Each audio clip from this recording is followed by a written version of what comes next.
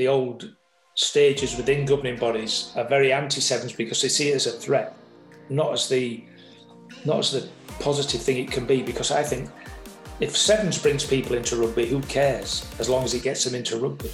Because rugby is everything, and everybody loves instant gratification at the moment. It's the way of the world and bite size, and sevens gives you that in spades. I'm Damien McGrath, and welcome to the Hive.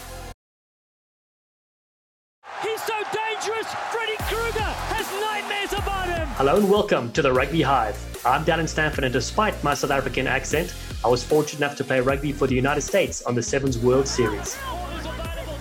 And I'm Robin McDougall, a former Canadian Sevens international. Back in my playing days, I went head-to-head against Dallin and the USA. For several years, Robin has coached international sevens for various countries, including Canada and Mexico. He's massively passionate about growing the game across the Americas through his McDougall Rugby programs at all levels. I'm currently a commentator for World Rugby, most recently broadcasting the Rugby World Cup in Japan, as well as the amazing Sevens World Series. More than a decade later, we are teaming up to bring you insights from legendary players and coaches from around the world. All legends have a story. The Rugby Hive podcast is here to share it. Welcome to the Hive. Oh, he's more dangerous than climate change. Hello and welcome to Season 2 of the Rugby Hive, Episode 27, coming at you live and loud, brought to you by Wintergreen and partners World Rugby Shop and Gilbert Rugby Canada. We've been busier than Edward Scissorhand giving a neck massage, and of course the complaints are flying in with those massage therapists. But a lot has happened since we dropped Episode 25 and 26 of Season 2. We've had guests, the legendary Cecil Africa, followed by the great Moonlights, Dave and John. But before we crack into this episode, Robin, we're thrilled to see the franchise expansion of the Rugby Hive. An elite group who escaped from a maximum security stockade into the Los Angeles underground. Today, still wanted by the government. They survive as soldiers of fortune. And we add your wife to that elite group, presenting Sam McDowell. Congrats, my friend. Thanks, brother. It was a beautiful week and a very special weekend with all our friends and family. We're lucky with the pandemic that we were able to have our party and fun to get married. Well, congrats, man. It's awesome to see the photos. I know Vera and I would have joined you there. We had some rugby stuff get in the way, but it looked bloody sensational. So tell us what you've been up to the last little while. It's been a while since we caught up, pal. Well, I had camps in Prince Rupert. I think I shared on the last episode. In northern BC. It was a lot of fun, and then obviously camp on Vancouver Island. And then I shut it down for August. It was full wedding mode, obviously, and had good friends, guys that I played on the circuit with, and just good rugby colleagues from across the country come in for the wedding. And we went out fishing on the West Coast. I think you saw some of the good sized Chinooks. So we got some of our mainlander Canadian boys into some what we call Thais, fish that are over 25 pounds.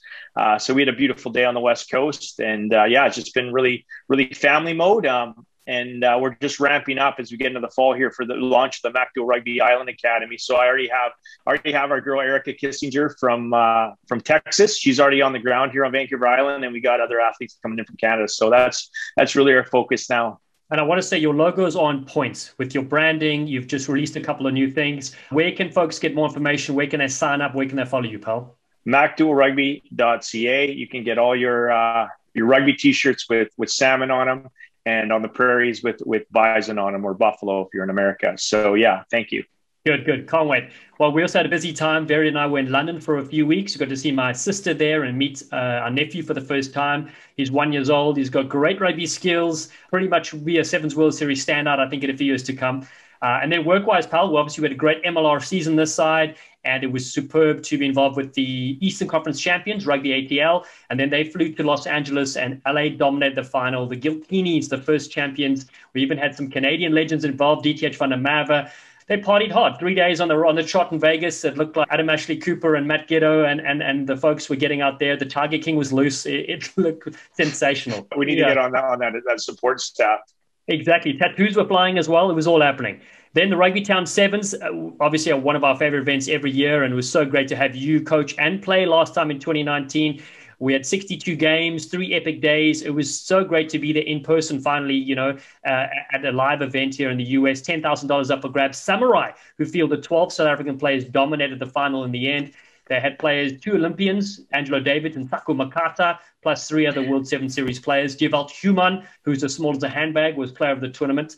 And a bunch of youngsters, as always, featuring, like we saw in 2019, the Mullet Man, and then a new player on the shot, the Canadian Rocket. Tell us more.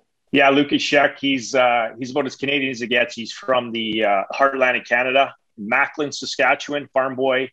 Now, there's a famous hockey school in Canada. It's called Notre Dame Hounds. And he's like a 3rd-generation Hound. His 3 older sisters went there. His dad went there. I think his grandparents went there. And anyway, I was coaching one of his older sisters a few years ago with our provincial team. And I spotted this kid. He was like 14. He's just like this jack little guy. You're talking about that Angelo guy. I'm like, he's going to be a rugby player. And he never touched the ball. And the next year we got him in the team. And his mom's like, he's not going to make the team. And I'm like, I'm the head coach. I'm like, he's going to make the team. And then she's like, yeah, he probably won't play. I'm like, he's going to play. And he got player of the tournament, scored the most tries. But he's one of these guys that are, again, in North America, they're a diamond in the rough, multi-sport athlete. And they just need an opportunity. So we had a trade with the Pride this past Christmas. And he went around Keenwa Lloyd one-on-one, the 15s Canada 7s and 15 star. And Frankie Horn took him to Utah last month, and he tore it up in Utah. And so we sent him down there with the North American Lions. And first touch of the ball, well, you sang the rest of it once he got the ball. It was amazing. I mean, to see somebody 18 years young, have the confidence to go around, experienced veterans. Sometimes the moment is too big for the player, not for the Canadian Rocket. It was so fun. You'd give me the spice and the scoop so I could at least sing his praises, and he delivered. He certainly delivered. So that was fantastic. One of many players that come through that tournament, of course. But there's opportunities coming up with more rugby on the horizon. So why don't you give us a brief breakdown? What are you going to be up to in the next couple of months?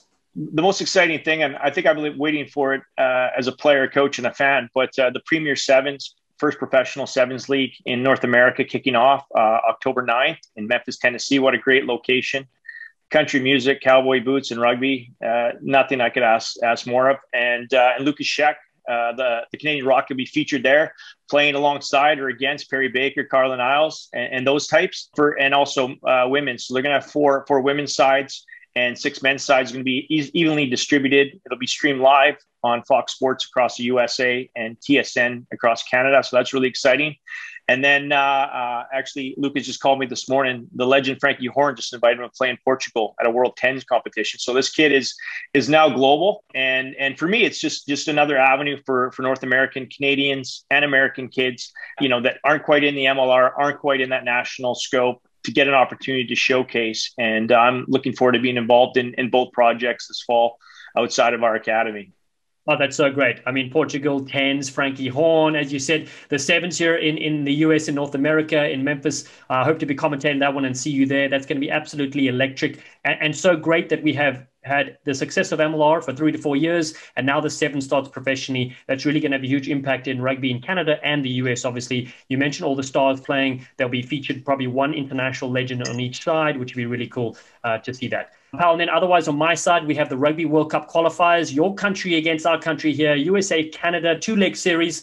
Hopefully, we'll see how things go. I'll be commentating the second leg of the series, which will be in Denver at Rugbytown, USA, Canada, to see who will represent the North American #1 seed. And then the match after that is October 2nd here at the Infinity Park again. Whoever wins that will face Uruguay, and the team that loses that will face Chile. So there's still chances to qualify for those 2 seeds. So we'll see how things go in the next month. And then, of course, don't forget, it's going to be the Sevens World Series finally coming up.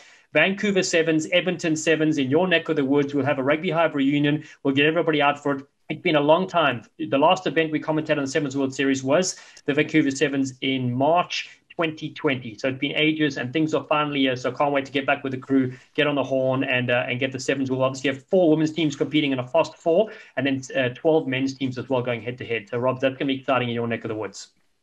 Yeah, I can't wait to see you. And we got a special guest. The Gaz is flying in just for the Vancouver Sevens, and she'll be actually on Vancouver Island. She's going to bring her son to our academy for the week as well. So looking forward to having the Gaz, the 3 of us in person. We'll only be missing Mr. Gallings, but we'll catch up with them later, hopefully next year. Yeah, that'll be wonderful to see. And then, Paul, let's crack into episode 27 with Damien McGrath. I got a chance to see him recently, actually, at the Rugby Town Sevens. He brought Team Germany there, and it's just fascinating to see. I knew they would be structured, I knew they would be solid, but they really played above their expectations for the rest of the world. Really, really took note. They beat the Jetsters in pool play, which is obviously one of the favorite teams. They came the defending champions from 2019. And Damien was saying, it's really challenging working with the German side because at least 6 of these teams are soldiers. The rest of them have day jobs as well. So they train first thing in the morning, they go work a full day, and then they train again. So it's really tough for these players, but I really thought they delivered the goods. Damien was excellent, always composed, and it was really cool to see him face-to-face at a live tournament. His side didn't win gold, but they finished in the top 4. So they had really good practice before their launch into the Vancouver and Edmonton Sevens. We will get a chance to shout their praises there again. But Robs, tell us how you know Damien and your thought behind getting him on the Rugby Hive. I first met Damien, obviously, when he was coaching the Canadian team, and he gave me my first opportunity to coach Canada with the junior national programs and the pathways set up through. And not only give me an opportunity to coach, he mentored me, and he's still one of my mentors. He's been there. I think he's coached 6 or 7 countries. He's down to earth, but he really instills a lot of confidence in his teams. Like you say, he's always composed, but he's a proven winner, right? Like I think the first tournament he took Germany to in South America, they won. They helped Canada win their first tournament. He won a tournament with Samoa. Like wherever he goes, he has that confidence. And when a coach has that confidence, the players build that confidence. So we'll be looking for them to break some hearts in Vancouver. And to the point, as far as his players being in the military or army, call me old school, but I think in our day, we all had day jobs, right? And if you look at the Fijiana teams, they kind of get on with it. A lot of the tier 1 nations, they're professionals. Essentially, they have their rugby's their job. But you know what? I used to be on the end of a shovel all summer and work during the school year, and then I would go away and play in the World Series. And we just got on with it. So you've got a bit of dirt under your knuckles. We're playing rugby, not chess. So if anything, it's a positive for that team. And I'm definitely excited to see him back on the World Series and bringing Germany back to Canada. So there'll be a good plot there, I think, on his return to the North Country. Yeah, it certainly will be. Can't wait to see that. Well, we want to thank everybody as always for tuning in. Our listeners have been fantastic at the Rugby Hive. Brought to you by Wintergreen. I've been using their products, pre-workouts, post-workouts, even just getting out of bed when the back pricks. It's for all athletes, non-athletes, regular citizens like myself. You can visit wintergreensport.com. And they're a proud partner of USA Rugby, Major League Rugby, and of course, our title partner at the Rugby Hive. And then, of course, if you haven't heard, we have a brilliant clothing line at World Rugby Shop. We're wearing the kit right now. We're sporting the stuff. There's so many brilliant items you can get for your missus, for yourself, for your family, for your loved ones, for your kids. It's certainly splendid to see it. So click on worldrugbyshop.com and you can type in Rugby Hive in the search bar and you can get all your kit there. Then we even have a rugby ball at Gilbert Rugby Canada. Visit them at gilbertrugbycanada.com. It is sensational, designed by Robin himself. It's a passing, kicking, scoring rugby ball. It's electric, and you can look like an eel with that thing in hand. And then we have Canada Biltong up for grabs. I haven't seen Canada Biltong yet. I'm foaming at the mouth. Robin, tell us more.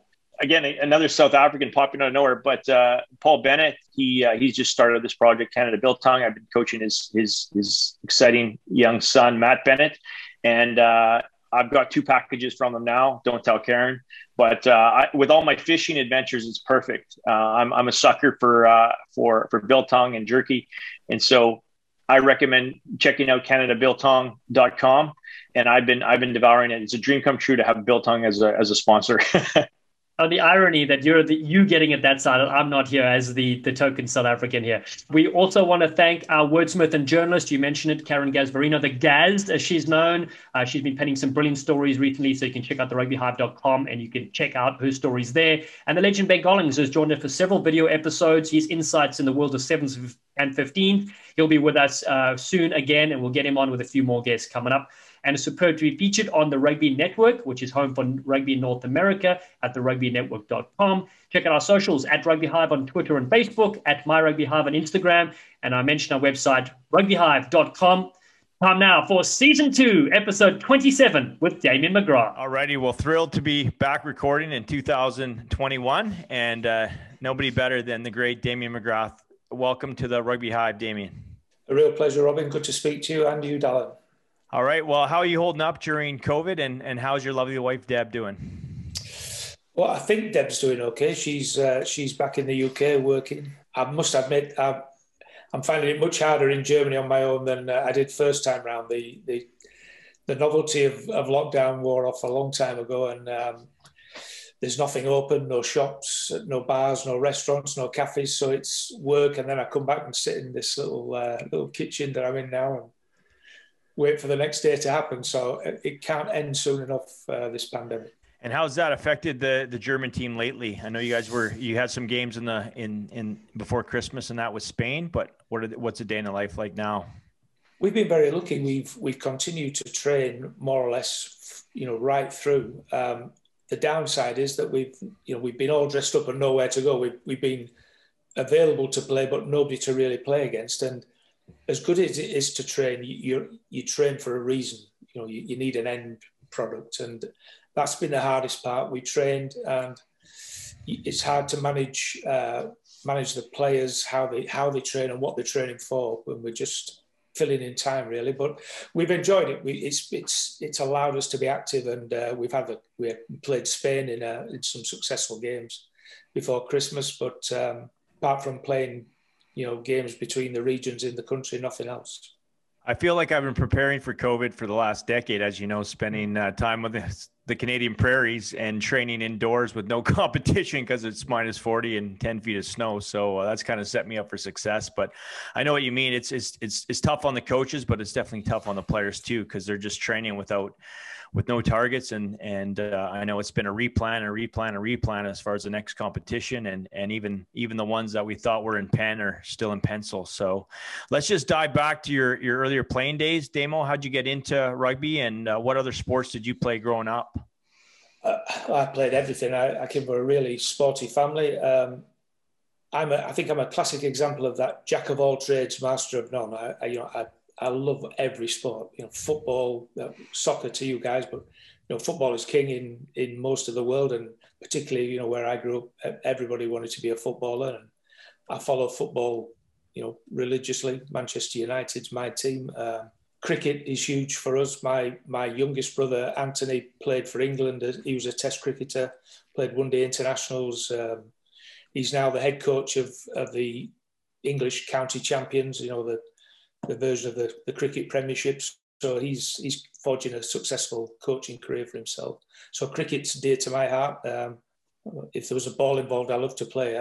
Rugby was. I grew up next to. I don't know if you follow the Super League, rugby league in England, but Bradford Bulls are one of the big names in Super League, and I was born and brought up within a stone's throw of the stadium, and spent my youngest years sneaking in through the fence to watch games. Back in the day, and so rugby's always been a part of my life. And I went to a rugby school, an all-boys grammar school, where they only played rugby union, strangely enough, even though all the boys, me included, played rugby league outside of school. And I suppose rugby took over because I was better at that than everything else. And, but like even then, I was a good amateur player, and there was a strong local leagues where I played, and I was always a standout performer. I signed as a professional rugby league player, but I soon realised that I was making up the numbers more than anything else. I was never going to be as good as some of the great players around, and I suppose that was the first sort of push towards being a coach, because it always fascinated me what made the best players, and why were they better than me? Just looking to see what it was they did, how they did it, and even though rugby was different then, we were professional in that we were paid. It seems strange now with both codes of rugby being full time, but back then rugby union was very much amateur. Rugby league was professional in that everybody had a job, but you were paid to play as well. And I think I only got a place in the team because everybody else in my team was a coal miner. From the coalfields in Northern England, and I was good at the crosswords because I trained to be a teacher. So I think they always picked me in the match day squad because wherever we travelled to, they could rely on me to help with the crossword on the bus. So whatever it was that got me, and I was happy to do it. But all my rugby career, all I ever think about, it's memories, it's people. That's always the thing. And I can't remember any games I played really. I can remember the things around the games and the laughs we had, and you guys played, and what it's like. It's the whole experience. The game's great, but it's everything that goes with it. And I've always found rugby to be that, whichever code it was, that there's a friendship in rugby, and you can go to any country in the world, any city, and go to the local club and you'd be welcomed with open arms. And I found that about rugby right from the start. I suppose that's what drew me in, fully originally, and I've never managed to escape. And then, listen, how did you get into that coaching role? You mentioned obviously sneaking into the grounds, and then eventually they paid you to be in the grounds to play professional. But then coaching, what was your first start? Do you remember the team you Yeah, I can. Yeah, I became a teacher, strangely enough, because I'm almost pathologically shy. I suffer great, particularly when I was younger, from a lack of confidence, and I hated having to stand up and speak. So being a teacher seemed the most ridiculous thing I could do. But also and we're going back to the 1980s now, when I finished at university, it was the only way you could, if you weren't a professional footballer, you could be a full-time, working sport full-time, to be a PE teacher. So I thought that was the next best thing. If I wasn't going to be full-time sport, then I'll work in sport in another way in a full-time capacity. So I had a teaching background, and that sort of connection with what is it that makes great players great, or what is it makes the better players that little bit better than everybody else, allied to my teaching background, always seemed a natural fit. And the club I played at is called Batley. It was it's in the Championship now. It's not just outside Super League, but as I finished playing, they offered me the chance to become player coach for the reserve team, and we won the reserve team league in that first season. And as much as I'd like to say it was all about me, it was just one of those things. We had some good older players finishing, and things went well. And like everything, I think in sport, and you guys know, it's not as much what you know as who you know, because if someone likes what they see, they recommend you, don't they? It's word of mouth. You rarely see people applying for a job and they get it based just on their written application. It's usually someone ringing, do you know anybody yet? Have you thought about this guy? So the head coach at Batley at the time, who'd moved on, was a coal miner called Paul Daly, one of these great natural philosophers, without realising he could do that. I presume you'd call him a mentor to me, because he just always had that really kitchen sink advice, really simple stuff. And he recommended me to the director of rugby at Leeds Rhinos, who were probably the blue chip team in rugby league, because he knew they were getting they were starting up their academy, and the Rhinos would always get the pick of the best young players. So to get that job would be a real, it'd be a plum job. So Paul recommended me to Dougie Lawton, who was the head coach, and he came along to meet me, and we met. And he actually offered me the job as his assistant. And I said, no, I'd love to do the academy, because it'd be a great job to have with so many great young players. But also, I was also conscious that I didn't know enough to jump in at senior level rugby and be a coach. And I think that's a lot. People fall for that too often. They aim too high before they're ready. Let their ambition and their ability get mixed up. And I wanted to try and learn and be successful away from the public eye. And it was a great decision. And he supported it. He said, look, to be honest, I want the second best coach at the club, with him being the best, to work with the young kids, because they're my future. He said, what you do with them will affect my longer term and the club's longer term health. So he allowed me to do the academy, and that was great. And like always, when you have a high profile job at any level within that academy system, that got me to be the Great Britain Academy coach, because obviously I had lots of great young players and we were being successful, which got me noticed by people at the governing body at the Rugby Football League. And like as I said to you, it's you just need people to know who you are and what you're capable of. And Robin and I have had this discussion many times when he was in Canada. It's having the patience and letting people. You don't have to go tell people what you can do, show people what you can do. And I took that approach, and that got me started. And then once the doors open, you have to show you have they've got what it takes to get through them. But it was a fortuitous start, but a great start for me. Yeah, and I do love the education background as well. So many of the brilliant international rugby coaches come from that as well, and it's that helping the younger players come through and guiding them, as people also, which is so important. So your early career as coaching as well. I know you guided the Great Britain students team, right, to a gold medal at the World Games in Brazil. Can you reflect on that tour and having to deal with young kids? Obviously, they weren't paid professionals and stuff like that. But what was that experience like? That was a strange one because we had a squad organised to go, and obviously I was working full time with England Rugby at the time, and they offered me this chance to take the team to Brazil, and recommendations came in, and we thought we were picking a gun squad that looked really good on paper, but as always happens with injuries and holidays and exams, people fell away, and we were one player short, would you believe, as we were preparing to go into camp before flying to Brazil. And Phil Llewellyn, I think, Robin, you might know him, he came over and worked in Canada just recently with BT. Phil was manager, and he said, look, there's a young kid at Gloucester University, he's great. He said, honestly, nobody's heard of it, but he's great. He'll come in and do a job. And when his name came up, the guys in the university system said, oh, no, he's not good enough. It turned out to be Rory McConaughey, who's now running the tries in with Bath and went to England at the last World Cup. So Rory came, and he was green, but he smashing kids.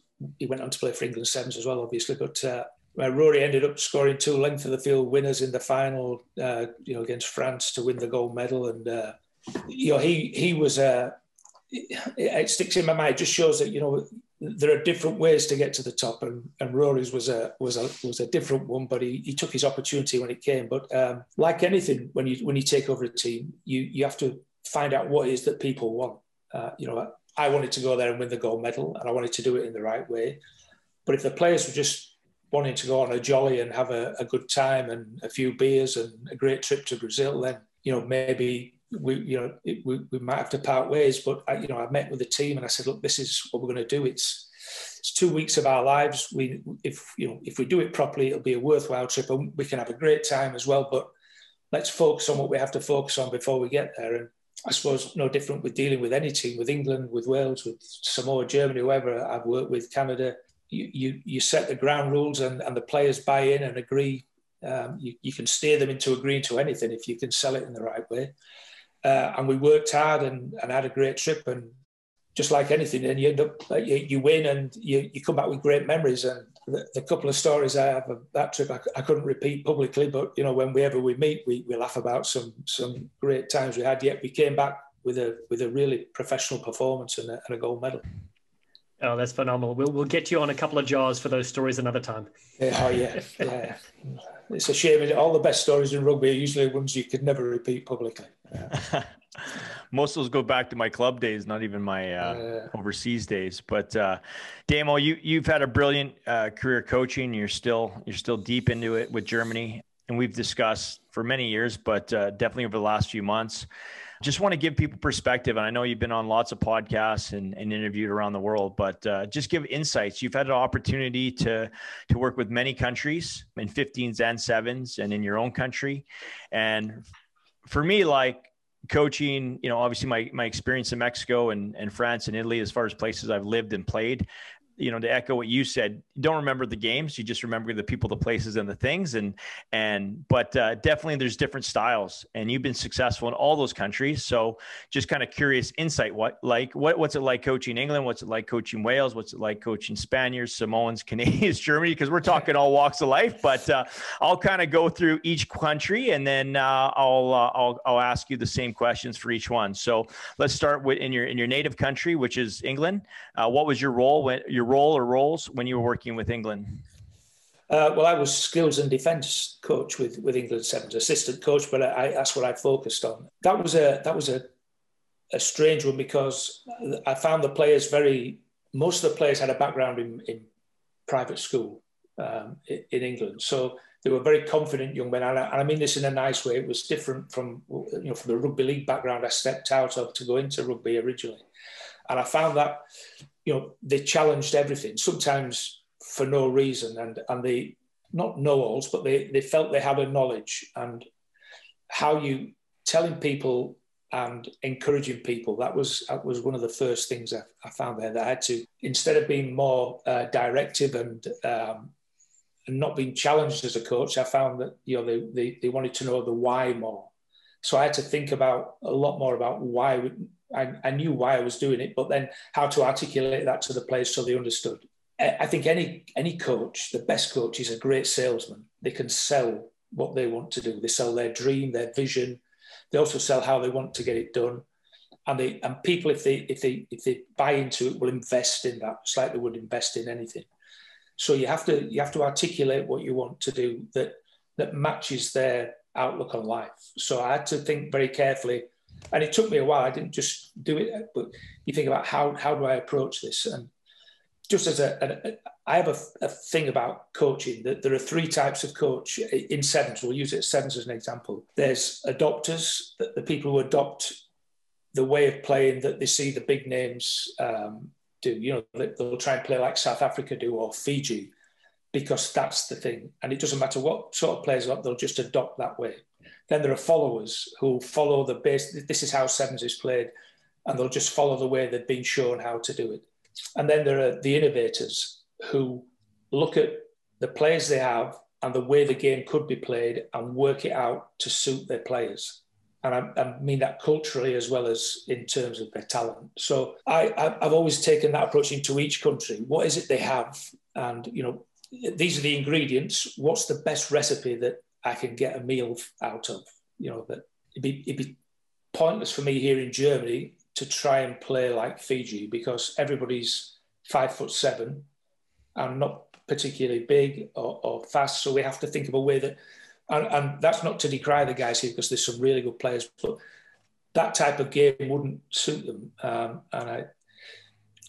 Samoa was a completely different kettle of fish, where everybody had a sidestep, everybody had a kicking game. But if there was someone to run into, they liked to run into them. So you had to find a way to work the physicality of the game to also enhance their skills. So it's how you approach it.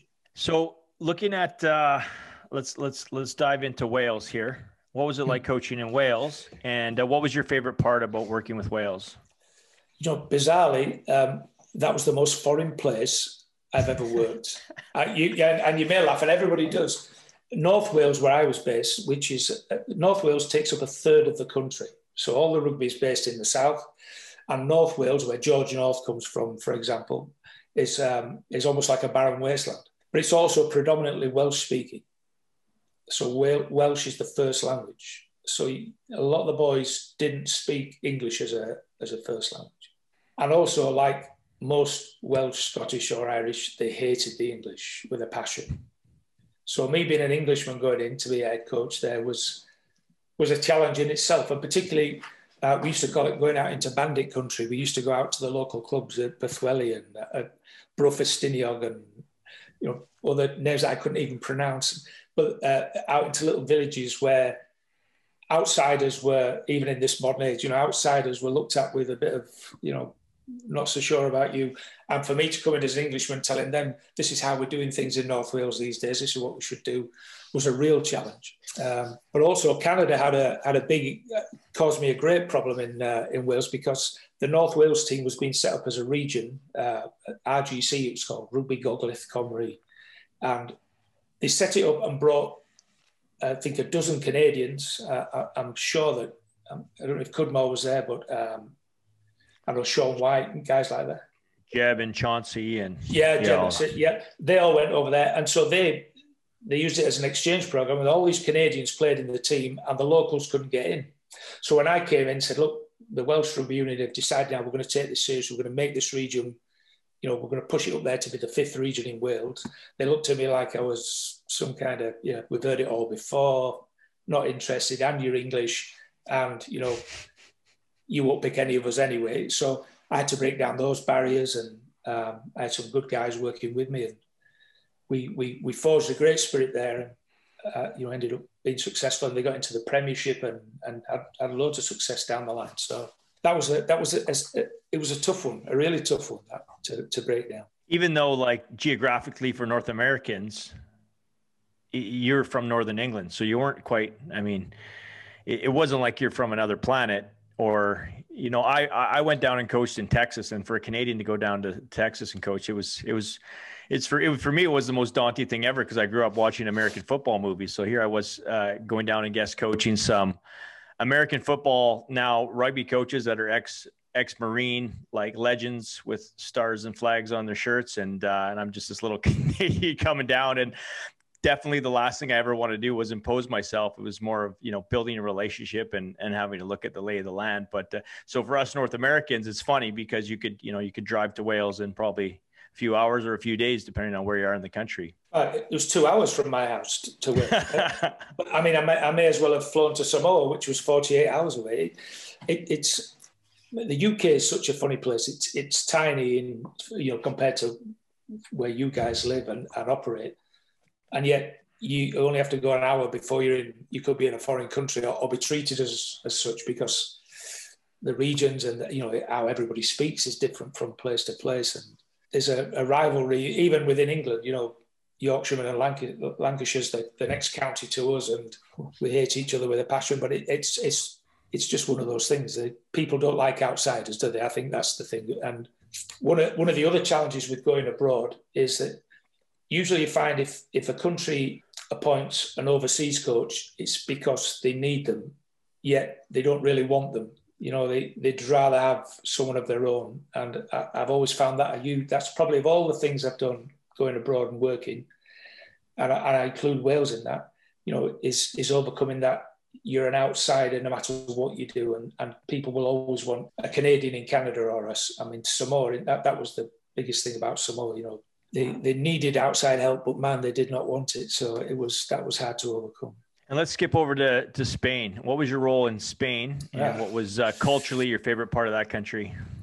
So Spain was I talked about thinking about how you say things, but that was the first time I really coached in a foreign language, or you know, to people who couldn't. Some could speak English, others couldn't. And I was the skills and defence coach for the Spanish national 15s team. There was a little bit of money came into the Spanish game. They were backed by Rive, which was the national rail network. It was before the big financial crash in 2008 and 9, I think. And they decided they were ranked 32 in the world. They wanted to get to the top 20 and qualify for the World Cup. And we trained at Real Madrid's old training ground in the City of Football in Madrid, which was an amazing setup. I used to go over for 2 weeks and then go back home for a week, and they'd fly me in and out. And we had great success in the Six Nations B. But I had to learn to coach. Again, I had to think more about what I said. A little bit different from the England thing, where I had to think about the people I was speaking to. This time it was, you know, the nuances in what you say sometimes, or the inflections you'd put on words, or you'd assume that people understand what you were saying. But the guy who was interpreting for me was just being verbatim, you know, just saying it word for word, and there were some hilarious mix-ups. And so I had to think about, if I was going to speak, was it clear, was it concise? And I spent as much time preparing what I was going to say around what I was going to do, which ended up being a huge plus for me in, you know, the rest of my coaching life. Being concise, but making sure there was no room for misunderstanding. So it was, like always, I fall into that trap of learning a few words and think I can just fall into it, and then they answer me back and I'm finished. But I got there in the end. You know, I think anyway, people will buy into anyone, no matter how they speak or what language they speak, if they feel that you're giving them something that they want or need, and that you value what they do. I think your manner can put that across as much as your words as well. What are your takeaways with Spanish rugby? What was it like coaching the Spanish culture? Because I know for me as a player, when I went to play in Italy, and I'm half Italian, everywhere I played in Canada before I left these shores, they didn't know how to deal with me because I was so crazy on the field. I was just like, a dog when it's been locked up all day and you let it loose. That was me on the field. They didn't know where I was going or where I was going to finish. And then I went to Italy, and I was the least craziest. They were all crazy and all over the field. So I was like, I'm home. I'm with a bunch of other crazy dogs. So what was it like coaching the Spaniards? I suppose it should state the obvious. I was going to say the very Latin. You know, they were red-blooded and fiery, but full of flair, exactly like you think of them playing soccer, football. You know, but we had a great kicking game, I've got to tell you. But they like to play rugby as opposed to play set piece, you know, tactical Yeah, they like to make the ball do the work. And that worked for them in the situation they're in because, again, I go back to that followers, adopters, innovators. The head coach, Jed Glynn, was a guy who I worked with England A and England under-19s, and he got the job of director of rugby, or technical director, I think it was, in Spain. He brought me across, and he had that mindset, that outlook. Let's use what we've got. It's pointless trying to take on Georgia and Romania, who were our rivals, in a dog-eat-dog fight, because there's only going to be one winner there. So we need to think about how we can use the flair and speed and agility of the team we had. So that was good to do. That was interesting. Didn't always work, but it had a positive effect in the end. All right, let's skip across. You're probably not allowed to say your favorite, but I would probably just get to know your favorite is Samoa. Location. I think if I had an option to coach anywhere in the world, it would be in the South Seas. And I know it comes with its challenges, but the people, the culture, and the islands. So tell us about your Samoan experience. I'd have to say that's the challenge is probably underestimating it. I think how I got the job was a strange. I actually saw it on Facebook, would you believe? And I had the craziest interview over a long distance telephone call. There's a guy called Terry Sands who runs Samurai, one of the great invitational team. And I was doing some work for him down in Bury St Edmunds, which is in the sort of southeast of England. I said, look, at 9 o'clock tonight, Terry, I've got a telephone interview with Samoa. He said, you can use the clubhouse office. He said, there's the phone. So at 9 o'clock, I went in. At 1 a.m., we finished. They asked me a question. I'd launch into this long answer. And I can only bullshit for a small amount of time. I can't repeat it. And I'm talking away, and then I suddenly realised there was silence because the line had dropped. For about 8 questions, I don't think I got through one without them having to ring me back. It was. I should have known then that was a foretaste of things to come. I got the job, and I was the first ever foreigner to be selected to coach. It'd always been Samoans, and the Palangis are what they call, white men, outsiders. So I was the first Palangi, and boy, did they let me know. And going back to that, they needed me there, but they didn't want me. There were a lot of people on the board of directors at Rugby's King there. It's only a tiny place. Have you ever been? There's only 180,000 people live in Samoa, and 179,000 are expert rugby people. Everybody had an opinion. Every shop, every restaurant, every bar, even in church. I'm a Catholic. I used to go to Mass on Sunday, this cathedral in Apia. And the priest would always mention at the end, Coach, I know you're at the back there. We need to work on the breakdown this week. Everybody wanted to say something. And that was just, if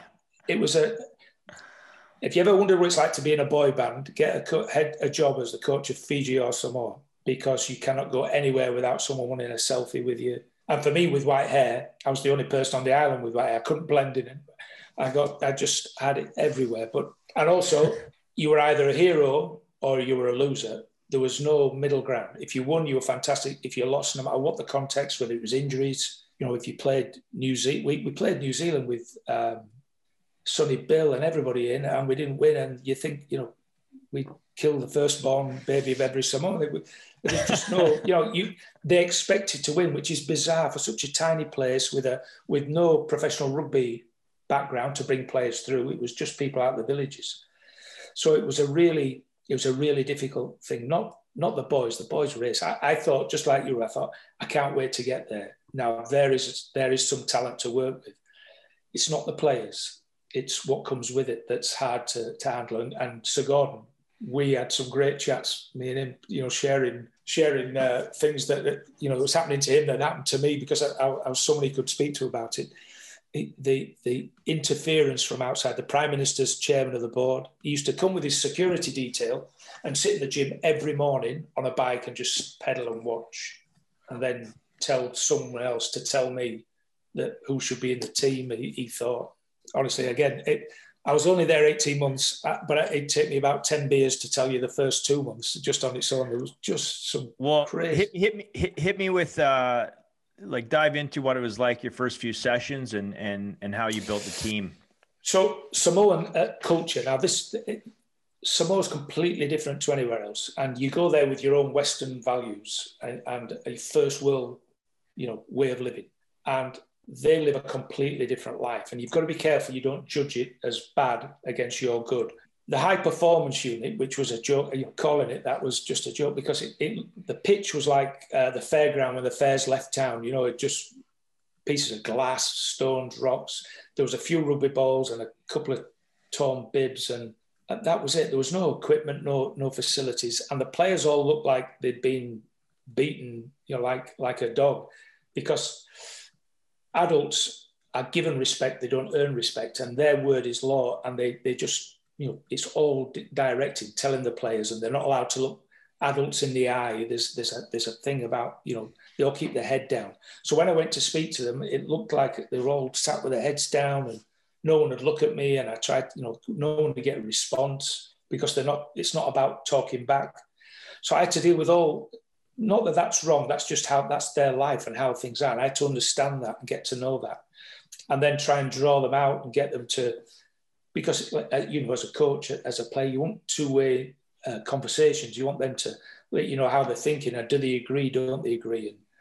And by the end, before I got sacked, at the end we agreed. It was, we had meetings, and they'd offer opinions, but that first thing was really hard, because they'd obviously been on a losing streak, and they'd been hammered by coaches. I think 2 and 3 hour sessions were the norm, and so I was coming with a completely different approach, and I'm more of a loving, kissy, touchy, feely type of person, and I wanted to, build relationships, and that was really hard to break down. And what about life on the islands? What about life in paradise, as far as the scenery? Well, you'd have to ask my wife. That was her favourite time of her life. I mean, it's Samoa is as close to paradise, the Garden of Eden, I think, as you get. If you've never been, I mean, Fiji, Samoa, Tonga, all just beautiful places. Coconuts just hanging off the trees, and bananas, and fresh fruit, and clear waters all the way around. There's a huge reef all the way around the island, so white sands. It's just beautiful. If you could live there without the rugby, it'd have been absolutely fantastic. But it was, and the people I can't speak highly enough about the people. Everybody laughed, and so I soon worked out, if you could make them laugh and got them laughing, you could get all sorts done. You like I said again, you don't adopt or follow. Just look at what you've got and work out what you need and how you can get it. And that was a thing. We laughed, and just thinking about that now, I'm not thinking about the games. I'm thinking about some of the, just them sat laughing, and they'd laugh at anything. So you basically, after a Sevens World Series, let's say you didn't win the tournament, you have to come back with some new jokes, Oh, the joke was the trouble. When we played in London in a series, it took us a week to get home. We missed a flight, and nobody from the Samoan Rugby Union was available on the phone, and you just laugh at some things. The biggest, there was a watershed moment in my time in Samoa. We missed out on Olympic in the Oceania. We got absolutely hammered by Tonga, which put me on the back foot right from the start. And then we went to Cape Town and Dubai, and we won the Shield for whatever, the 12th, 13th place, And then we went to Wellington and Australia. And again, it was different players in each time. I was trying to find a combination that worked. And we finally went to Los Angeles and Vancouver on that trip. And again, to go from Apia, the capital of Samoa, to Vegas is 8 hours in a straight line. It took us 2 days to get there. So we had it's one of these ridiculous travels we had. And I could see we had some new players there, and it was getting everybody down. And we beat Fiji in the first game, the first time Fiji had ever been beaten in pool play in 3 or 4 years. And we absolutely smashed them. It was fantastic. And then we went and lost the next game and lost 3 players with concussion. And I said, look, we need to pull ourselves together. And every time we were sat in the changing room, every other team, you guys have been around it, there's rock music blaring out, and they're all playing them, to get themselves up. And we had this, it was either church music, because religion's a big thing, as you know, for the islanders, or this sort of, that sort of, flimsy dance. I'm doing arm movements here, but that sort of wavy South Pacific music, and man, you could fall asleep in our chill music. Oh yeah. Man, even it was colder than chill. So I got the boys in my bedroom after day one. I said, "What can we do? We need to we need to do something here. Is there anything we can do? And Alex Samo, who was living in New Zealand, he said, look, I'm at the Maris Club. We play this music before we play in our local club. He said, it's great. So I said, right, let's try it. And you may have heard, if you've ever been around Samoans over the last few years, well, this is how it all started. He brought this track in, and the last thing before we went out on the field, they put this on and they had this chant, and it changed our season in an instant. We ended up winning the play. We beat New Zealand with Sunnyvale and everybody in. We smashed USA in Vancouver. We beat them in Singapore. We went on this great run, and I put it down all to this because it changed their mindset in an instant. When you're looking for the button to press and you just can't find it, and there it is under your nose. It was just that. So I'm going back to that. They love to laugh, but they love to sing and dance. Man, they love that. And that got them ready. That once that started, wherever we did in the hotel, we had a meeting, and then they'd do this, and it got them all in. And it was, I'd have never have found it, but they just brought it to me, and it changed life immensely. What's the song? You got to tell us. We got to find out. It's a track. I'll send. I'll WeTransfer it to you because I'll show it in the dressing room.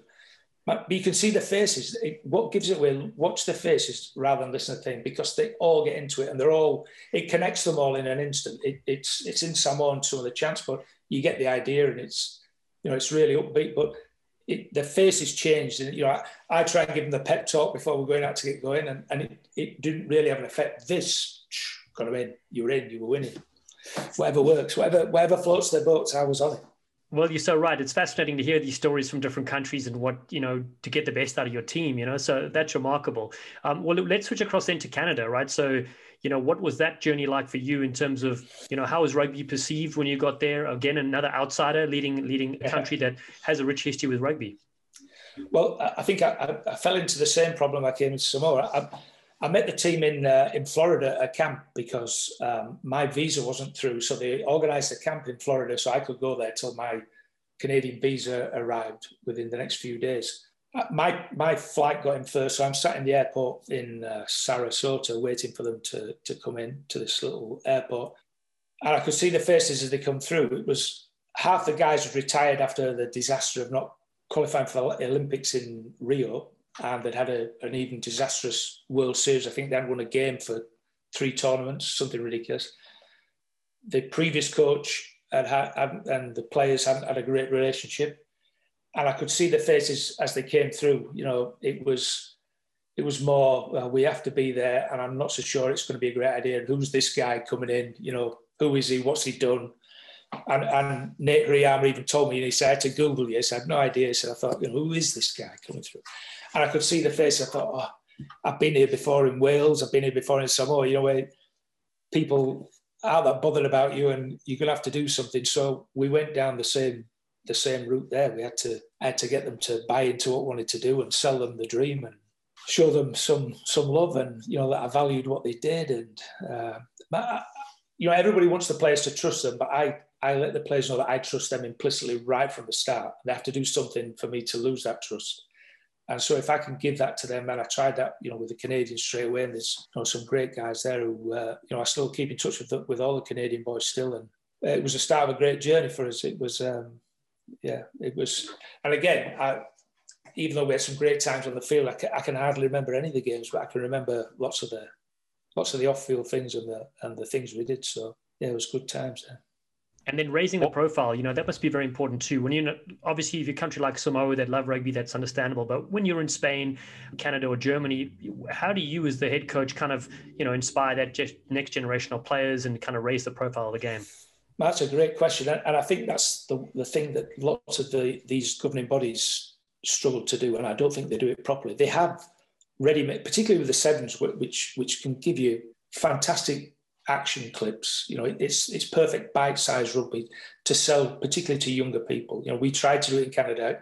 Callum Ramsey made me a great little promotional video to send out, with the hits, the tries, the cups, anything that can sell it. And for Samoa, it was different because that is life there. So you didn't have to sell rugby to anybody. For Canada and Germany, it's where there's another 2 or 3 sports that are king. Then you have to think of, how can I do that? putting it out on social media is not enough because everybody does that. So use the strengths you have. And even here in Germany, there are 4 or 5 players who've been around for a long time, and there's at least 2 or 3 would grace World Series without a shadow of a doubt and be good, if not standout players. But no one else will ever have heard of them, and unless you can see them play. And we have to find a way, to get them out there, get them playing and sell it. We're lucky here in Germany. We have a guarantee of free-to-air TV. If we could get into the World Series, it'd be on terrestrial TV at prime time. But of course, that's not we have to qualify. We have to be good enough to get on there. So we need exposure in that way. But I know that could be a game changer for rugby full stop in Germany. Imagine that I think the viewing figures in Germany, Austria and Switzerland were the biggest in the world on the last 15s World Cup. Funny enough, from the figures that came out. There's a huge appetite for rugby here because it's different, but it's also exciting. And there's no preconceived ideas about it being anything but an exciting sport. So we just have to sell it better and find a way. Canada always not upset me, it's the wrong word, but it always made me shake my head because TSN would show curling or something, on 4 different channels at the same time, and yet rugby was there, it was available, and it's such a fantastic sport, and some great players in Canada across the country, and North America. I think the US is maybe getting more traction with that. The MLR, I hope that really opens everyone's eyes to what's available, because TV is the thing that could sell it. Well, you're so right. Just to cut in there, Robin, about the TV, right? You mentioned Germany. The same here in the US is rugby's been behind a paywall for many years, and so if you're watching, the Sevens World Series or the US national team, you don't really get to see the idols and the women's team carving up, or the men. But now with Major League Rugby being on 2 different networks on national television, people will flick the channel and will be intrigued, because the perception here in the US, and Robin can touch on the perception in Canada, but perception here is that, wow, rugby is a crazy dangerous sport because you're not wearing any pads, because they're so used to the football. And so if they get to see that, they're like, wow, this is really exciting. I don't know what's going on, but I like what I see. Yeah. And that's why I know so many governing bodies, or the old stages within governing bodies, are very anti-sevens because they see it as a threat, not as the positive thing it can be. Because I think if sevens brings people into rugby, who cares, as long as it gets them into rugby? Because rugby is everything, and everybody loves instant gratification at the moment. Don't they? It's the way of the world, and bite size, and sevens gives you that in spades. Robin brought me Tavon Campbell from the Rough Riders to come and play. He came over to BC Place for the World Series leg there as a guest of the Canadian Rugby. Robin brought him over. He'd never seen rugby before, had he, apart from throwing a ball with Robin. And he was blown away. He couldn't believe it. We took him to Hong Kong, which is, if you're going to sell rugby to anybody, you're on a winner there. But it grabs people, even if it's not their main sport. Wow, this is fantastic. I didn't even know this happened. And, I just feel we missed a trick if we could find it. And it's ridiculous. You have to pay sometimes to get your sport onto TV. But I would have thought somewhere a TV executive would think, wow, this could sell here. We could use this and be a niche sport to begin with, but then grow. But that's just my opinion. Speaking of Tavon, it's funny you talk about TV and visually seeing it, because the first time I ran out of the gym to corner him, because I was guest coaching at a football camp and I met him, but I didn't really follow football. And then I did my homework on him, and I was coaching at the University of Regina, and he walked by, and Damien and them were in Las Vegas at the time. They're coming to the Vancouver Sevens the next week. So I ran out the door and cornered him on like a Tuesday and started just spitting sevens at him, and he just kind of ran away. And he's a bit faster than me. And then 2 days later at our next session, he was out there, but I pulled out my phone this time and I started showing him highlights of the World Series. That got his hook, called Damo. But until they visually see it, and I just said to Damien and Brian, can we get him to Vancouver next week? Because it's the only way to sell him is to get him in BC Place. And he took a red eye after the Canadian. He was still in university at the time, and he was competing for the track team. So he took a red eye. He was falling asleep half the day, but he got enough of the taste of it when Canada played and the stadium erupted. And Damien was bold enough to, he'd never touched a rugby ball, and he got flown to Hong Kong, and that trip seemed to work out well for selling him on the game. But even, Damien, the thing that I really appreciate about Damien is he got across the country. So, they make history. They won the Singapore Sevens. He gets off a plane. He catches a ferry. He catches a ferry, goes to St. George's on the mainland in the pissing rain, and then comes up to Cowichan and coaches in the snow. Here's a guy that, was a foreigner, but he actually got on the ground. And people across any country, they want to see their team successful. And when you talk about selling, what I know from being business, everything's on their phone, everything's fast, everything's quick. But at the end of the day, it comes down to that human aspect. And if you can get across the country, and Damien, I don't know how many times you went to Ontario. For those listeners that are not from North America, it's like a 6-7 hour flight across Canada. And that's not even Eastern Canada, that's Central Canada. Gone to Saskatchewan at all times a year and connected. So you have to actually show up. And I kind of took those best practices from you mentoring me at the time and got on planes across Mexico and tried to replicate that. But what was that experience like, Damo, to fly across Canada and connect with different people? You're right. I had no idea how big it was until I got there. It was difficult because you're right. You have to get out there and connect with people because you want to sell the game. As much as I wanted to coach the senior team to be successful, I also wanted to make sure that when I left, it was in a better shape than when I left it. And if we could get people on board with the Sevens program and see that there's a way forward, because often, I'm sure it's the same anywhere in the world, you see the senior team on TV and you think, I could never get there. But if you can go out and explain how it's possible, what you need to do, these are things that we work on. Let them know that the stars don't do anything different from the young. It's the same practices, the same drills, just maybe done at a little different speed and level. But so you have to go out and tell them and connect. And, I just like to, I love to do it. I do it here in Germany. I've done it wherever I've gone. I just like to get out and meet people. And I must admit, it was harder work than I anticipated. Flying to Ontario or flying out to Newfoundland, and which was like going to Samoa from England. I thought that was as far as I could go. But no, it was hard work because every weekend when you could really just sit and put your feet up, you could get on a plane and go. But it was worth it. It was worth the effort. Always worth the effort. I loved it, and I got to meet so many great people and a place that I'd never see ever again. And so that on its own was worth it. And I know you've touched on a bit about Sevens, but if you look back in your career coaching, all the 15 teams you have, rugby league, rugby union, and then of course Sevens. What appeals you to the shortened version of the game? Well, the thing that I love about Sevens most of all is it's as close to rugby league, I think, as rugby union will ever get. The set piece. I've learned to love the set piece in rugby union. The scrum and line out having worked at Leicester Tigers for 2 years, where the scrum and line out was a thing of beauty, I was told, and the driving maul was one of their main attacking weapons. I've come to understand and love that part of the game, but at times it can overcome everything, and it's great for the people involved, but the people watching, I'm sure, think it's not the best game to sit through. Sevens is different because there's always an outcome, I always feel. And, the skills are on show, the great tackles, the great offloads, the great passes, great sidesteps, handoffs. There's some outrageous skills done under pressure at great speed. So I love that. I love that side of things. I find it much, I'm much more curious about how I can make it better or, be more innovative and look at things differently. So, but I just love rugby, full stop. If someone, if a team was opening an envelope somewhere, I'd turn up to watch them do it just to see if there was anything new. But I just like to watch people work and I love to watch games, and I'll never change, I hope. So. Well, that passion comes through, and I think that's what separates people who are good at what they do and others who are just phone it in.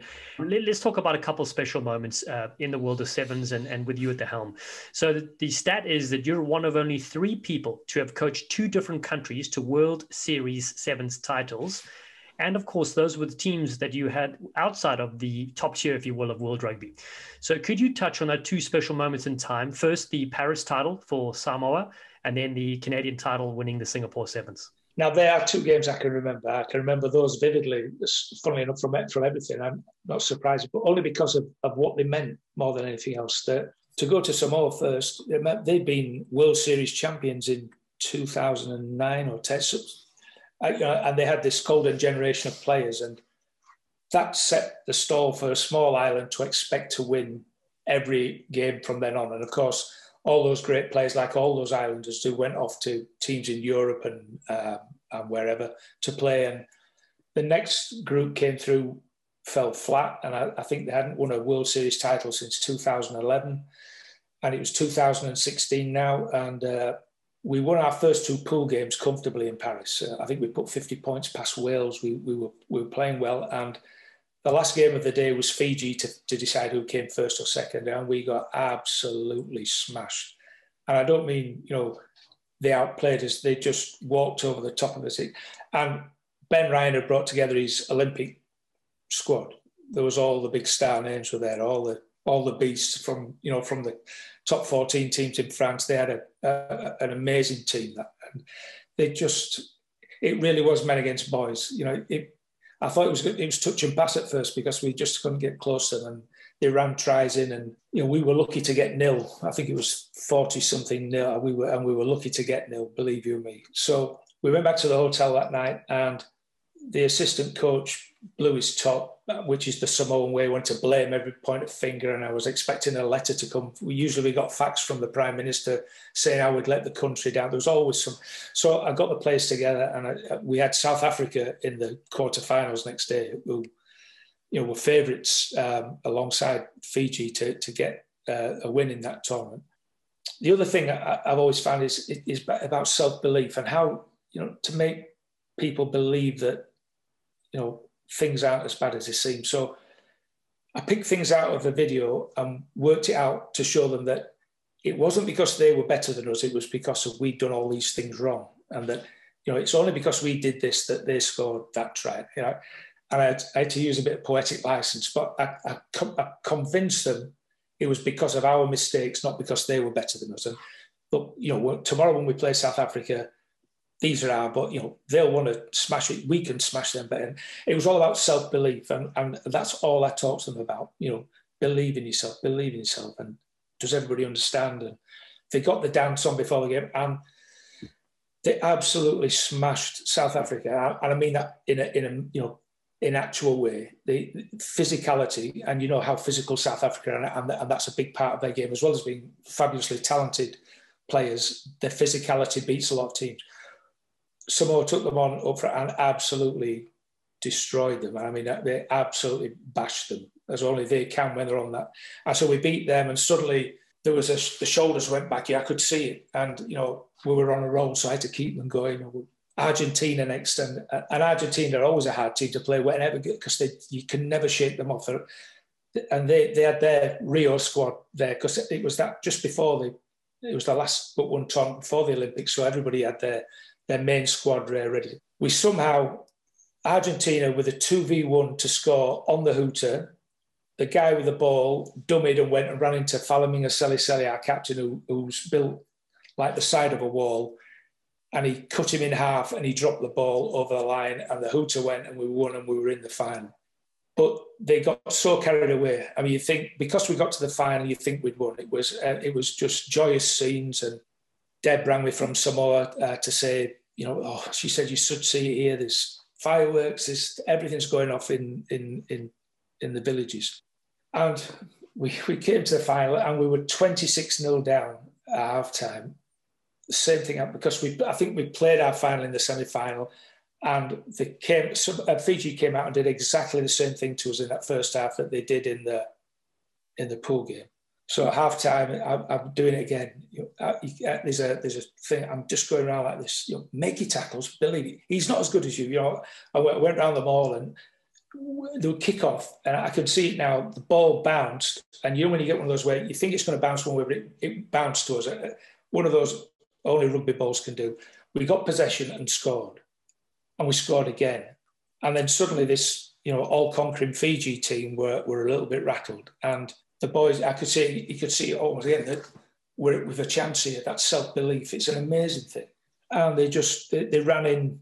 We got a try with like 40 seconds to go to make it 29-26 to Samoa. Unbelievable. And then, as only Fiji can do, they caught the kick-off and offloaded all the way down the field to the corner. And I think Belgium, Tua Tangaloa, threw everything in the kitchen sink at Kolini Sau in the corner, and he spilled the ball over the line, and it went to the did he drop it? And he said, yeah, he dropped it. So amazing scenes. And apparently it was, back in Samoa, it was like, the 4th of July and everything wrapped into one. It was, 4 a.m. and people were out banging pots and pans and horns going. Say, were you promoted to, president of the country for that weekend? Well, I didn't realise, but there were moves afoot already to replace me, because a couple of people on the board of directors wanted to have their man in, because rugby was a source of power and status in Samoa. So, they wanted to have influence on the team. So they were going to give me a title, like an honorary title when I got back, but it all got lost in the politics of stuff. But it was just enough it kept me going in the job, and the players just, we had a terrible week the following week in London, because the emotional high just became a huge drop off, and it was fantastic. I was just pleased for the country, because they love their rugby so much, and everything revolves around rugby, and they often miss out on things, and it was a great feeling, and it made life easier in the supermarket for a few weeks when I got back home. Instead of being told that Selly's not fast enough or he's not good enough and you need to pick him, everybody was happy for a while. And the thing about sevens is it's so competitive that it is so tough to finish off and win a tournament, and to be able to do that, with Samoa. I know they'd won the series, but many, many years ago, so that was so great. So switching across to Canada, because Canada were in a similar boat where they had played really well at times, but hadn't quite got through there. So let's talk about that Singapore Sevens. Well, again, we were on a roll though. Then we started the year really well. We got a 4th place finish in New Zealand, and lost a few guys for injury in Australia, so that it sort of tempered it a little bit. But we had a really strong home leg in Vancouver. I think we got into the quarterfinals. We did in Las Vegas, so we started to get quarterfinals regularly. Whereas the year before they made no quarterfinals, and I think they finished something like 2 points off relegation, something ridiculous like that. They'd been struggling. So again, it's amazing how a little bit of success brings self-belief, and it rolls, and you have to keep it going. And we had a bit of an off time in Hong Kong, but we made the quarterfinal again. So we went to Singapore, and the same thing. We cruised our first 2 pool games. In fact, so easily. Isaac Kay had been suspended for 2 matches, and I didn't even replace him in the squad. I just went with 11 and brought him in because we were confident we were playing some really good rugby. So to decide who finishes top of the group and who finishes second, who do we have but Fiji again? And same thing, we got absolutely smashed. And again, same thing, 35s.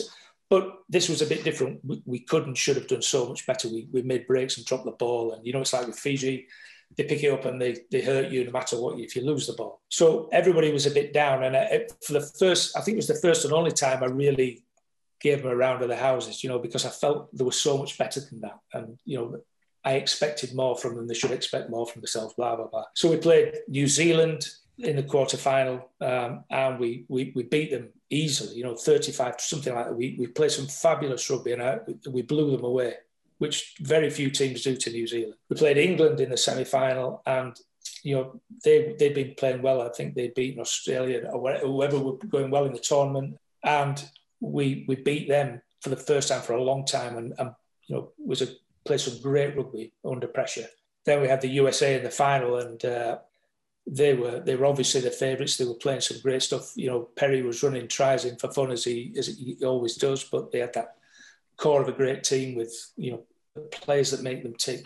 And we got off to an amazing start. We were 19-0 up in, I think, before people had even taken the seats. We blew them away. But as always, the great thing about sevens, we got the ball back from that kickoff as well. So we were 19-0 up, and we had the ball, and we were and we had them on the back foot, and we knocked on at a breakdown. They picked it up, and Perry Baker raced away and scored. And the momentum shifted in an instant. And right on half-time, they made it 19-12. And so we went at half-time. They were on the front foot, we were on the back foot. So again, it's about that, self-belief. We have to, we've done it once, we can do it again. If we need to just get that. We get the ball, and we always just, because with Canada, apart from Justin Douglas, we didn't have a great deal of speed. So our game was built on possession. The longer we hold it, the more chance we have of scoring. And let's not fall into the trap of trying to score. So we had this in our minds. We go out, we kick off, they catch it, Perry Baker scores under the post. It's 19-0. It's only going to end one way. And they came again and they got penalty. And there's a most amazing tackle that Harry Jones and I think it's Mike Fullifowd on one of their guys. He's about to score in the corner. He could have passed to Perry, who'd have walked in, goes on his own, and somehow they get underneath him just as he scores. And the referee gives held up. It's a scrum to US on on our 5 metre line, and we win the scrum against the head, against the odds. And we end up holding the ball, and Lucas Hammond scores. And it's just about, there's 40 some seconds to go, and we have to try and get the ball back. And the referee or touch judge gives a dodgy line out to us, from a ricochet that I'm sure Mike keeps telling me was never. But and again, the first thoughts at the end were for Brian Hunter, the manager, and Danielle and Callum, the physio and the analyst who've been there through the thick and mostly thin, and the players who worked so hard and never thought they could get anywhere near. It was a great feeling for that alone. Just like it was, I felt it for the people of Samoa. I was so pleased for them. I was just so pleased for those guys because, for John Moonlight, it was just a culmination of all. Robin Uno and Dallin Uno as well. All those times you're on the back end of a beating, or you push down into the bowl of a shield, and you're watching the big guys just go on, and you're just a forgotten thing. Those guys stepped out the shadows into the light and showed that they were worthy of being there. And so it was just great to be part of that thing. And Fiji played a part in both of them, but in a negative way. They just kept hammering me. They were 2 great times, really, really great times. It was. It's definitely a fond memory for me as a longtime, obviously, supporter and alumni and coach. It's. I'm always just a fan. So I was, like you say, I was just so happy with the boys and guys like Nate that have been in the team 48, 56 years. So, and then mostly for all those young kids across Canada to believe, everything's impossible until it happens. Right. And so that changed the culture and coupled with, obviously, Vancouver Sevens in BC Place now, and we got thousands of kids watching, and it's big things. And then they'll just kind of circle back on the USA and the TV stuff. Like, we always want the US to be successful now, as long as they're not playing Canada, because our televisions are their shows. So it's, if North America is successful, then that's viable for both countries and our Caribbean countries too. So yeah, that was those are great memories, and I'm sure the boys will love to listen to that as well. So just going forward with Germany, what are your goals going forward, and how's the team doing essentially? Well, the big goal it's an Olympic funded sport. So the German Olympic Association funds the Sevens program. And so qualifying for the 2024 Olympics is the major goal. Obviously, for the players, just to get onto the World Series and play a World Series game. A lot of them have been in the team for 8-9 years. This would be a great chance, one last hurrah for them at 29, 30 years old to play on that world stage. And they are good enough to play, at that level. We won the Challenger tournament in Chile back in, about a year ago. We beat Japan, and without a full strength team. So there is whilst there's a huge depth there, there's some very good players, and they're the current European champions as well, which people forget. They're a team of, I suppose it's a bit like the Cars. They're a very efficient, very hard-working, very reliable bunch, and my job is to make that, how can I take that and make it into a success, and we're working on a way of playing that suits that. We've no speedsters, we've no big, powerful guys. What we have is a bunch of, Robin, how much I put on catch and pass. We've got players who can catch and pass and tackle, and they can work incredibly hard. And they love a system. The Germans love a system. They love a way. They like to buy into it. This is the way we're going to do it. We have a little bit of free rein within that, but again, it's getting a way that works for them and their talent. But just like Canada, just like Samoa, just like everywhere, the off-field politics are a hamper. I suppose that's the world over, isn't it? There's nothing. The president said to me just after Christmas, he said, "I must apologise for the political situation here." I said, "Man," it's nothing. It's the same every country in the world. There's always issues off the field, but the game can grow. We need television. Television is the answer to so much. I think for us, particularly in Germany, it could open the gates to sponsorship as well as to potential players. Yeah, Damon, I agree 100%. I got a little backstory for you. So when you won that Challenger Series, right, there was an English commentary version of your game.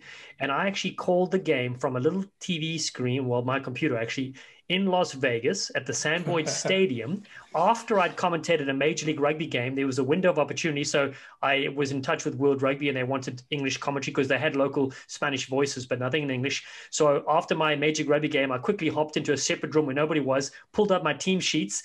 The German names were fairly similar to Afrikaans in, the Dutch South African. Yeah. So I could at least give it a go and throw in something there. But it was, I remember that game clearly. And I remember commentating it. I didn't see any of the build-up games because I was doing another game. So if you ever find that English commentary, I'd like to see if I've got their names at least right. So you learn something new every day. I didn't realize that. That's awesome. Yeah. So Damo, we've had John Tate on and a few other Andy Friend and a few other your colleagues around the world, and all great coaches, all great men, and whether they're men or women coaches, there's somebody at home that is your biggest cheerleader. And I know myself, it's patience and support, but just an opportunity to talk about your lovely wife, Deb. I had an opportunity to work with her with the junior national side. She was my manager, and obviously just, she joined you in a lot of your travel across Canada. How vital has Deb been in your life and in your coaching career and your travel partner? The saying happy wife, happy life. And, it's a truism. She loves what I do and she loves supporting what I do.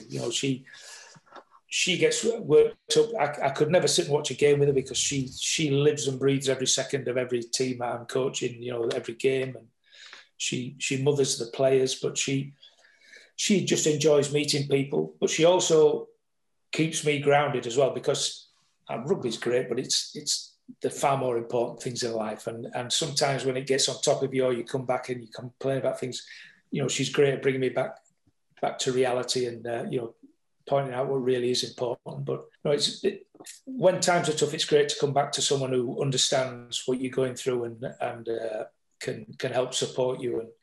And like you said, she travelled across Canada wherever she could with me and did the same in Samoa. Wherever I went, she liked to come with me. And she's been over to Germany 2 or 3 times, but she's working in the UK at the moment, so she doesn't get to do that often. But without her, it wouldn't be worth doing. So she's too important to lose. And then that's a great point. Happy wife, happy life. We all live by that as well. What personally motivates you from day to day? What are you chasing? Well, I'm coming towards the end of my career rather than near the beginning. And every day I realise there's more and more I don't know. So I love finding articles or seeing things where it sort of pricks me into thinking about things in a different way or looking at things in a different viewpoint. So that's, learning something new. I'd just love to find different ways to look at the game or to hear someone's different viewpoint. That's one of the great things about podcasts is listening to people's take on something similar you're doing yourself or things we're all involved in, but not everybody sees it the same. And everybody has a different way of doing things. And those people that say, this is the way to do it, you have to do this, and they're so wrong because everybody has a different view and a different take. And I love to see everybody's different ways. Take the good things or things that I think can work and try and use it myself, because we all have to stay fresh, don't we? Whatever the three of us do, if we just got and did the same old all the time, it stops being something we love. And I just love that, being curious about what's possible and what could we do and where could we take it. So that keeps me going. As soon as that stops, then I'll get the feet up on the settee back in Yorkshire and fall asleep and relax. Well, that's great advice for all the Rugby Hive listeners, the coaches, the players. Curiosity is so important. And then, Damien, to put you on the spot here, you don't need to choose all 12, but if you could think across the players you've coached, the Sevens players, who would you put in your ultimate dream team, if you will? Oh, I couldn't do that because, it's not, there's star players in every team, but every player in every team's always been my favourite. I've loved every player. So the hardest thing as a coach is not being able to pick somebody, who's trained hard all week or all that session, and you can't take them because you feel that the squad's strongest. So now I'd pick a squad of 190 or something, so I could get more or less everybody. That's fair enough. And I knew you would say something along those lines, which is great. Yeah. If you look back, are there a couple of players that do stand out in the opposition that you've prepared for? And you mentioned in the USA, you're like, well, if Perry Baker gets the ball, we know he's away. Are there a handful of players that have stood out to you over the years that you know have always been huge threats that you've prepared for? Oh, you could say that about any of the South Africans or, Fijians. I wouldn't know where to start. There are so many great Fijians out there. And but even going back to when I first started with England back in 2001, when Richard Hortner went on to be a referee, he could get you out your seat to watch him play. Hugo Monnier came along then, and they're just Henry Paul, Benny Gollins, and Simon Amo, when they were pulling the strings with England, were fabulous. And that New Zealand team of the time in the early 2000s was almost untouchable. The great man himself, Sir Eddie, and William Ryder. Oh, man. You see, once you start thinking, you could just keep trotting them out. Never mind, we haven't even got to the modern day players who are just doing some incredible things that are just out of the solar system at times. Yeah, I know your list could go on and on because your resume is longer than Pinocchio's nose. More clubs than Jack Nicklaus. Yeah, exactly. Yeah. Well, listen, Damien, I just want to thank you so much for your time. Your insights have just been superb, particularly talking about the different cultures, the different countries, and the journey that rugby has taken you on. And I just want to say, obviously, all the best with Germany from Robin and myself. We will look forward to seeing you on the road. And in the words of John Cleese, the Germans are coming. I hope so. And when they do, I'll see you there. Exactly. Okay. Good, pal. Pleasure's all mine. It's been great to relive some good moments there. Yeah. So many. Okay, thanks, guys. Cheers, appreciate it. See you. Bye. Cheers. Bye. Cheers, buddy. Beautiful ball over the top. Yes, Seppo! Thank you for listening, you sleek sensations. If you haven't already, please subscribe to Rugby Hive Podcast and catch us on all the socials at Rugby Hive. We appreciate your support. Be safe out there, and we'll see you soon. They've taken the lunch money from South Africa and are up